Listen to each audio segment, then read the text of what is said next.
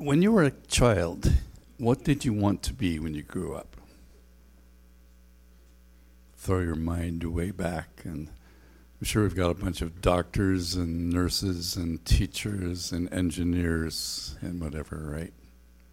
So we are talking about the other side of work, which is the notion of rest. But think about work. Is work a good thing? A bad thing? A necessary thing? What do you think? Because it might sound as though we are positioning work as a bad thing, and we're telling ourselves about all of the speed and frenzy and anxiety of the lives that we're living, and we attribute a lot of that to work. We are notoriously, as a society, people who are consumed by working more and more and more. If we were to try and bring a Sabbath back to Sunday, we'd probably say, I could not possibly take a whole day and not work. When I was a pastor in Toronto, we had several students from U of T, and I was mentoring a small group of lawyers, law students. Some of them were articling. And I challenged them to never study on a Sunday. And they looked at me with a look of aghast. Like, how are we going to get ahead if we take a day when we're out of the race? If I don't show up 7 days, somebody else will show up ahead of me and will be able to get ahead of me. And so it's a big struggle. One young man said, I'll do it. And he actually excelled. He's now working faithfully as a great lawyer. And he did it while he was actually able to never do homework, studies, or work on Sunday. So that's an interesting challenge. What we're going to talk about today is the whole question of what work is. And so we're beginning on this notion that we need to be people who can stop working. But let's look at the work side of Sabbath. Let's look at the work side of rest. And we're going to take a little trip into Genesis chapter 1. And I'm going to get myself in trouble for sure, because I need to give you the context.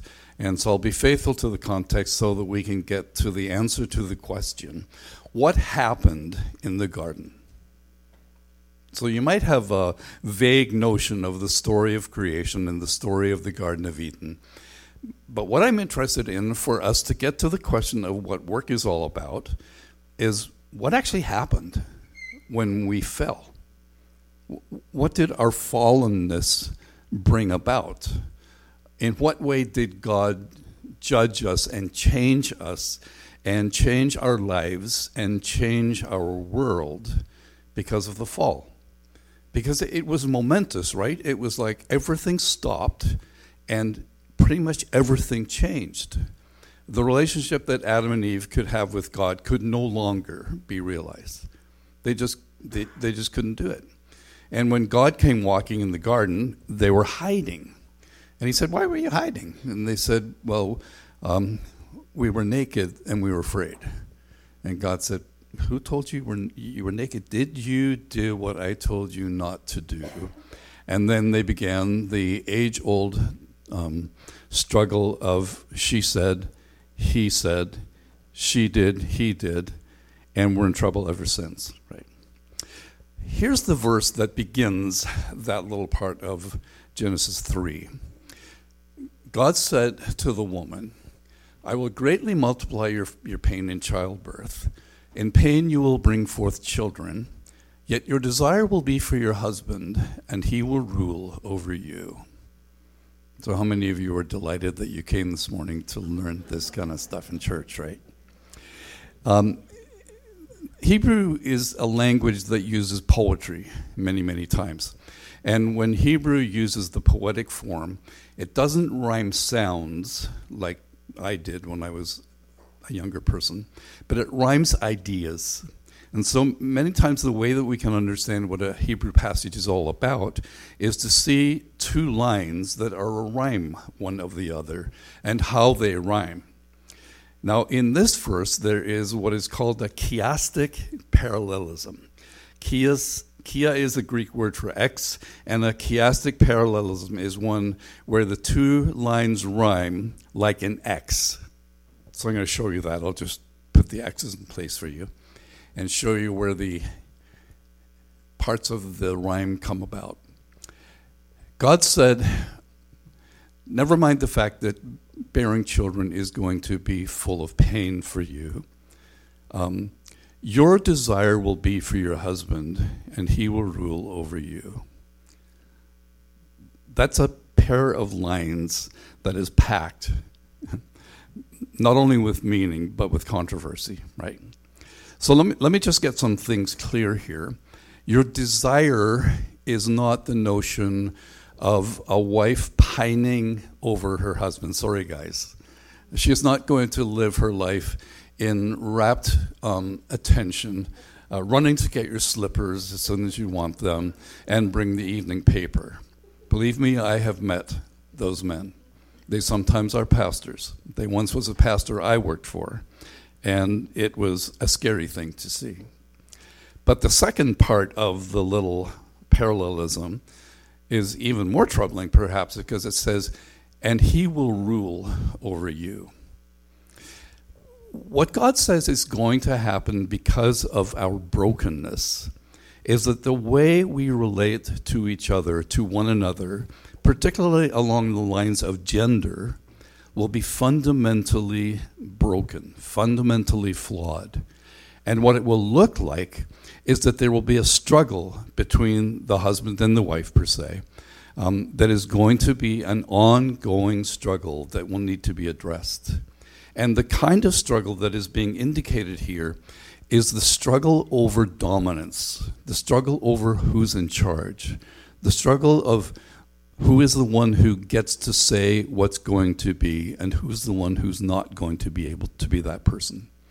And so in any broken family, because we are all broken people who live in broken families in our fallenness, there will be a struggle about who's in charge.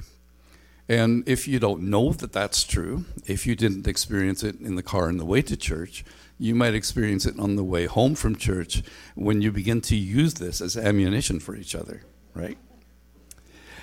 A way that we can see it played out in a fairer kind of a context is in the very next chapter, where the very same parallelism, the very same vocabulary is used, even though it gets translated a little differently.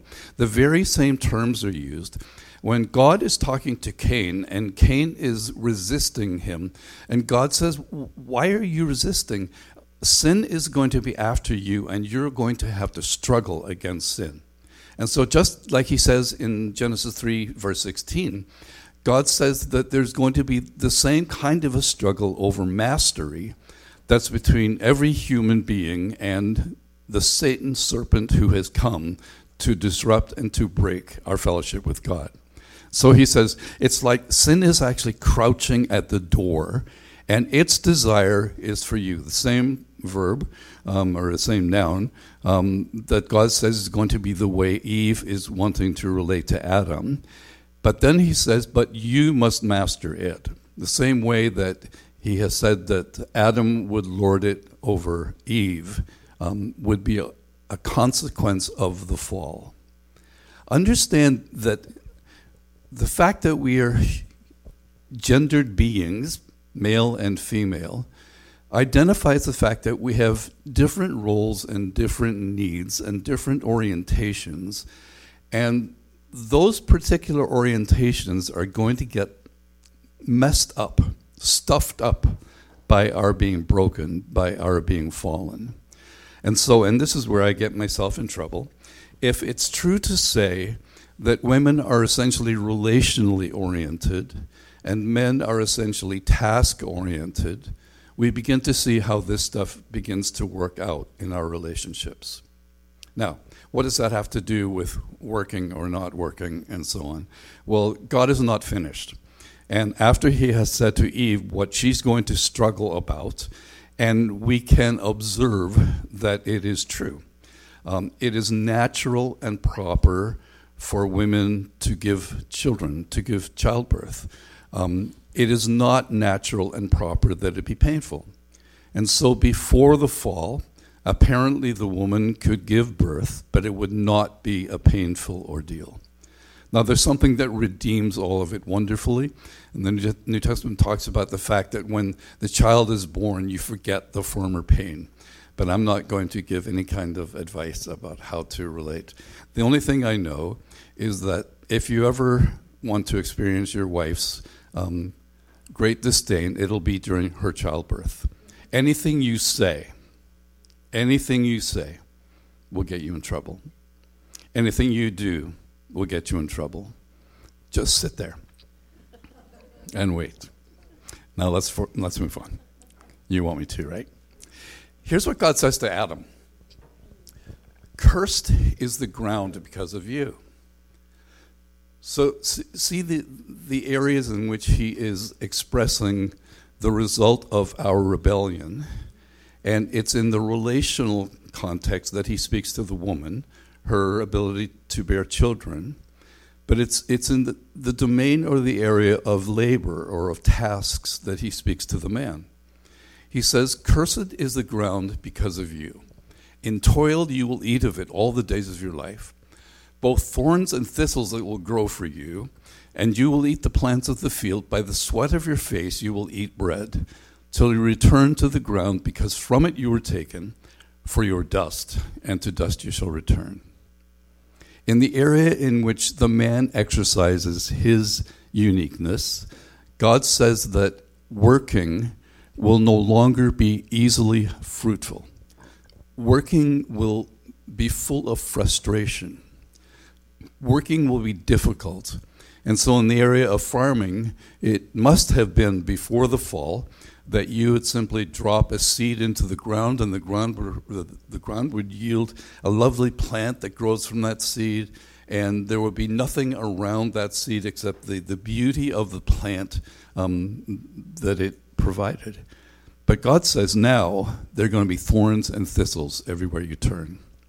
So roses apparently are not a blessing of God, or at least the thorn part of the roses isn't. I'm not sure. But whereas Adam could have meaningful and fruitful, productive work, he no longer could expect that. It was going to be hard for him to do the jobs that he had given responsibility for. Now, when we think about that whole realm, we begin to understand that the provisions that God made for us within creation had to do with our unique places and roles and interrelationships. So the unique things that God had to do through women might well be proposed to be in the relational context. The jobs that God had for man may be related to the tasks and the jobs that God had for man. And when we go back to the very beginning, and we try to catch ourselves up to the Sabbath notion and why we have to stop working, it's in the context of our working as a normal rhythm of creation. That it is normal to creation that we do work as humankind. So what God is saying to Israel through Adam and Eve and then all the way through his covenant people, God says, 6 days you shall labor and do all your work. Is that a negative statement or a positive statement? It's actually a positive statement, isn't it? God's not saying, I don't like work. I don't like the fact that work takes over your lives. What God does want to say to us is that the work that is properly part of our lives needs to stop. And there needs to be rest. There needs to be abiding. There needs to be Sabbathing if that work is going to be as good as it could possibly be. And it's already compromised because of our sinfulness. Our work is going to be meaningless oftentimes because we are fallen beings. And because we don't understand the proper context of our work, the proper purpose of our work, and so we may end up in thankless jobs, in our estimation, doing things that we think are tiresome and wearisome and crashing towards the Sabbath that we might reluctantly undertake. A little bit farther in the Old Testament again, God blessed them and said to them, "Be fruitful and multiply and fill the earth and subdue it, and rule over the fish of the sea and over the birds of the sky and over every living thing that moves on the earth." What is our job as humankind? Our job as humankind is to look after our home. God has given us a wonderful home, but he has also told us that we're responsible to be the custodians of that home. We are to take care of the world in which God has placed us. And we're confused sometimes because when we look at creation around us, we are filled with an ambivalence, a proper ambivalence perhaps, by which we notice that there is still such beauty in creation. The aurora borealis the other night, my goodness, staggeringly beautiful. And yet there's also the fact that all around us are the thorns and thistles and the frustrations of the world that is also now fallen with us. In the New Testament, we get teaching from Paul, who says, we're not the only ones who groan about this. We're not the only ones who have temporal difficulties and struggles through our lives. Creation also groans with us. So there's a groaning from our creation that says we hope for something much, much more beautiful than what we're experiencing. So we, as God's humankind, are given custody of the home in which we are placed. We need to be environmentalists in the very best sense of that word. We need to take care of our home. We should not be the ones who are responsible for the continued brokenness and breaking of the home that God has placed us in. So we can't just say, don't worry, God is going to throw this away and get us out of here. That's often the way we used to think. Whether we said that or not, why should we care about the environment? Why should we care about recycling? All of this is going to be destroyed anyway. Well, no, that's not so. Creation is actually groaning with us. When we experience the fallenness of our lives, creation experiences that as well. Creation groans and longs for a day when God will recreate in all of its splendor and glory the original creation that we were actually responsible for breaking. We are culpable in all of that. So it is our job to work. It is our place to work. We are not, once we come to be followers of Christ, we're not people who get to sit around having Bible studies and coffee and just wonder about things. We have a job to do. We all have jobs to do. And work is a good undertaking in its proper context with its proper rhythm. Interestingly, when we go into the part of the New Testament where we get some very practical ideas, Paul talks to a church, and he basically says, a bunch of you are lazy bums. Like a bunch of you aren't willing to do the work that you should properly do. He says, if anyone is not willing to work, then he shouldn't eat. For we hear that some among you are leading an undisciplined life, doing no work at all, but acting like busybodies. Now such persons we command and exhort in the Lord Jesus Christ to work in quiet fashion and eat their own bread. If a man won't work, he shouldn't eat. There is a good rule of thumb. Some of us can't work for one reason or another, but for the norm, working is the proper rhythm of living a human life and in the community of other followers of Christ. Those who refuse to work shouldn't eat, plain as that. But there's also something about the fact that the kind of work we can do is now redeemed. So in a passage that's about whether we get to work for our salvation or we get to work to impress God, Paul says you can't do that. And in fact, he turns it all the way around, and he really sort of echoes what we said, that we need to work from rest, not rest from work. He says this, we are God's handiwork, right? We are God's work. He has done some work. That's us. We have been created in Christ Jesus to do good works, which God prepared in advance for us to do.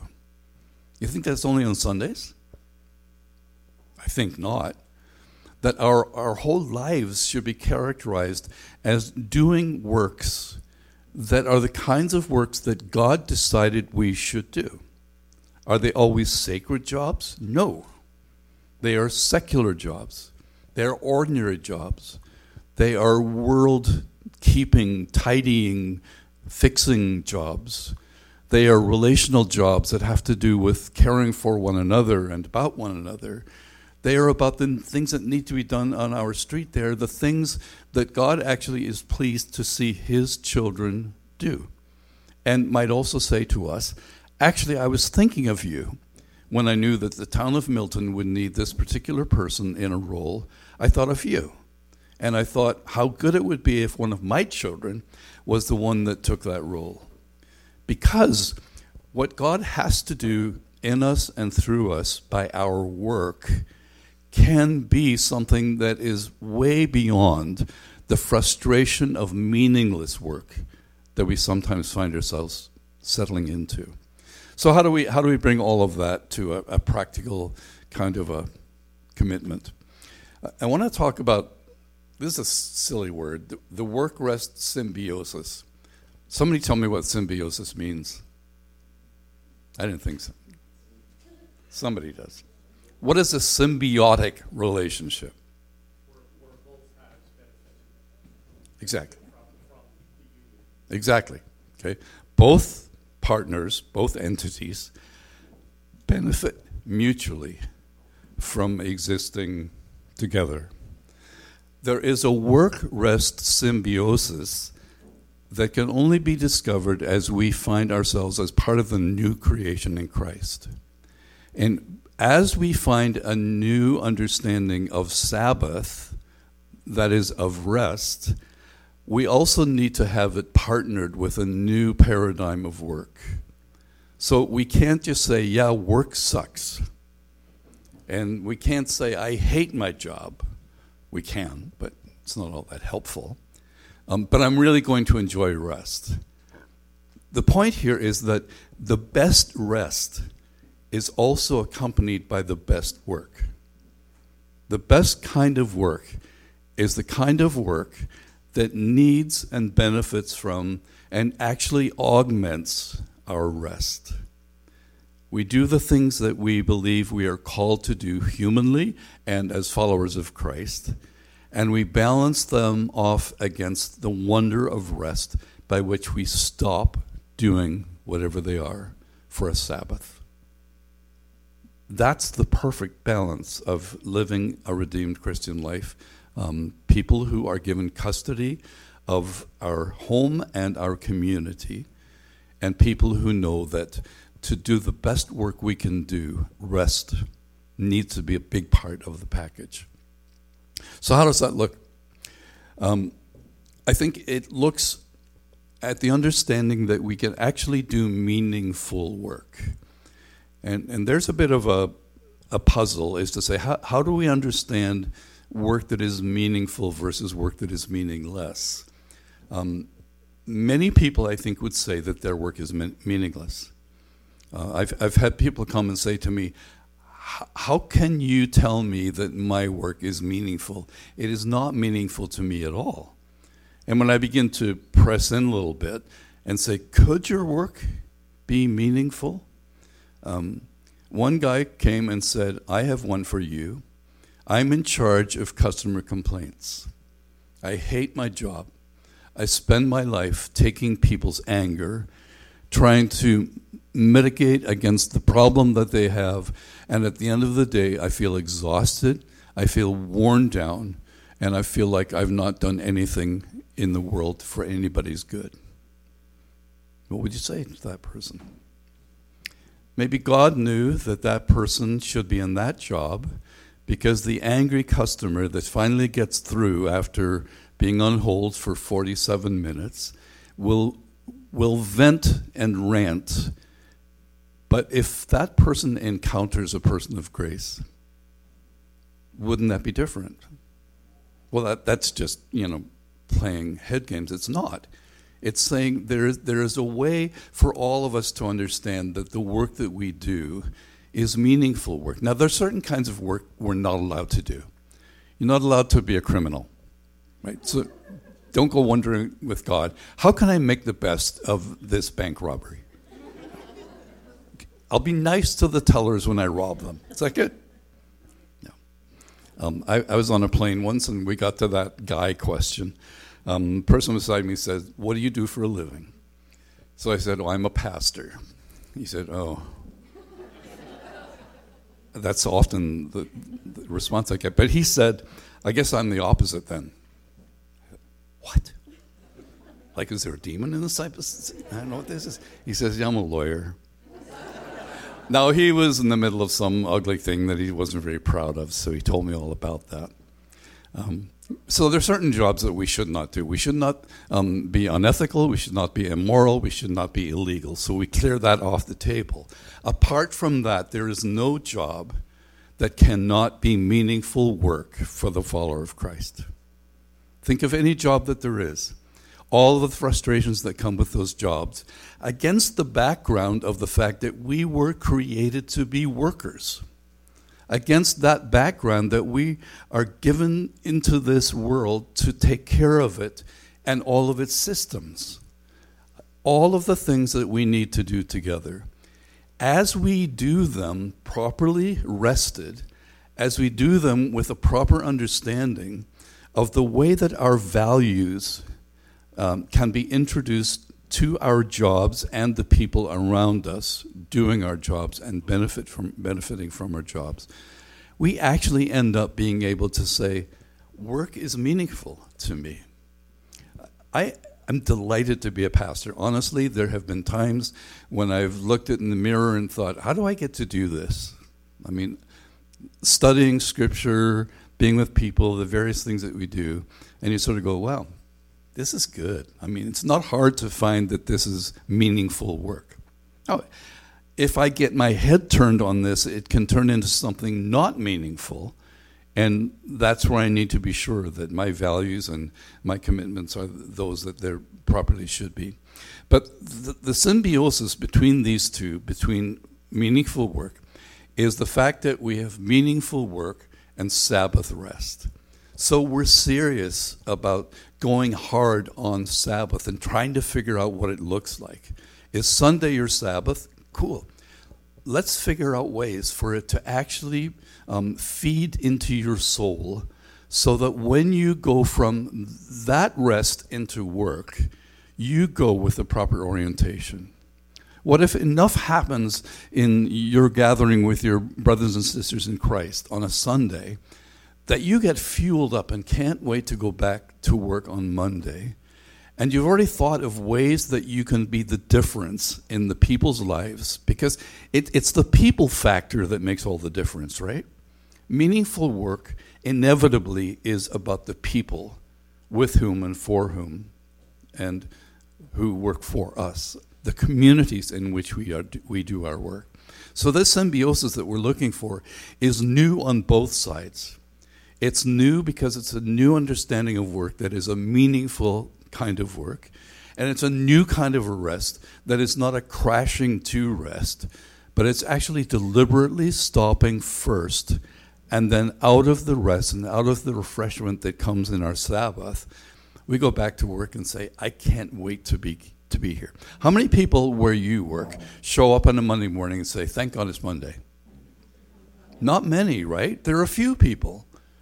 But how many people say, thank God it's Friday? And it's like, that's wrong. That's a whole messed up paradigm that says if we really have to spend most of our lives hating what we're doing, and how many people don't? If we have to show up for most of our lives and say, I don't really want to be here, but I can't wait till the weekend gets here so that I can enjoy at least what I've been able to earn in this rat race of work, of employment. Let me put one idea out to you that I've suggested many times that would help us to make sure that we have the right paradigm, the right symbiosis between work and rest. Suppose you always answered the question, the guy question, what is it that you do? With the adjective Christian. So I've played this out in many places with many people and with actual success in what happens in the marketplace. There's a friend of mine who's a doctor, and he decided many years ago, decades ago, that he would always introduce himself as a Christian doctor. And it almost always occasioned the question, why do you call yourself a Christian doctor? And he would say, first of all, because it reminds me of what that means. And secondly, I hope it promises you that there's going to be a difference in the way I practice my medicine. I'm a Christian doctor. What does that mean? I'm a Christian businessman. What does that mean? The implication of that ought to be you can be counted on to be fair, to be honest, never to trick people. It ought to mean that. I'm a Christian lawyer, and some of my lawyer friends have said, you can't ever be that. Yes, you can. You can be a Christian defense lawyer, defending the worst criminals, but you can still do it as a Christian in a way that makes an impact for the kingdom, in a way that makes an impact into people's lives.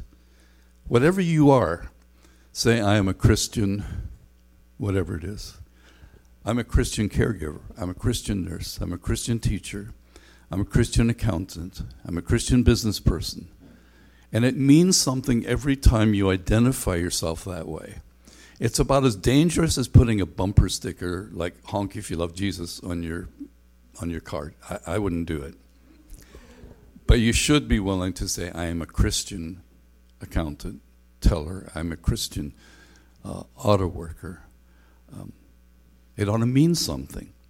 And when people identify folks that they know who are Christians and hang the shingle out there, when they say to me, he is a Christian through and through, and I have come across many Christian people, some in this church, where people have said about them, if John gives his word, you can count on it. We talk in Ireland about people who have a good name. What does it mean to have a good name? It means that when your name is mentioned, people say, that's a person of integrity. That's a person who is honest. That's a person who is diligent. It's not a person that you would call a lazy person or a tricker or a deceiver. It's the real thing. And that's what we need to be calling on ourselves to live into. Is work good or bad or necessary? It's sometimes just necessary, but it can be good. It can be meaningful as we attach the adjective Christian and understand what that means. Understand what that means for now. Understand what that means for the future. Understand that the payoff for living out a Christian life is not that I will feel good. It's for the betterment of the people around me. People should be better because they have encountered my work than they were before they encountered it. And I challenge you, as you go back to work tomorrow, think of that. Whether you say it or not, put the Christian adjective there and ask, what difference will that make? And how will I make that difference? Did you ever come across somebody, and in your heart of hearts, you wonder if they're a Christian because of the way they treat you? And you hope they are, right? And when you find out they are, it is such a delight that you have discovered that someone really believes in the transformation of life in every realm, including work, that is bearing fruit. I don't know how many of you have come across the lovely children's writer, so to speak. He won an Oscar. Charlie Mackesy is his name. And here's the picture. Charlie Mackesy is a children's writer, speaker, and now he won an Oscar for a short animation. Dean introduced us to him a few years ago. And the book that he wrote is a book called The Boy, the Mole, the Fox, and the Horse. It's the most delightful of Christian books.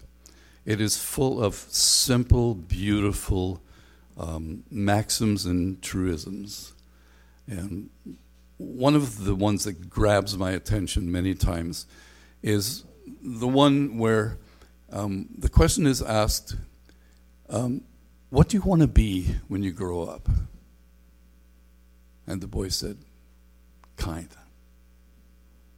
What do you want to be when you grow up? What did you want to be when you grow up? Best answer is kind. Are you going to be an accountant? Are you going to be a teacher? Are you going to be a janitor? Are you going to be, what is it? The more important question is, do you want to be kind? Would you love for people to say, yeah, I met this person who basically checked me out at the grocery store, and she was just so kind.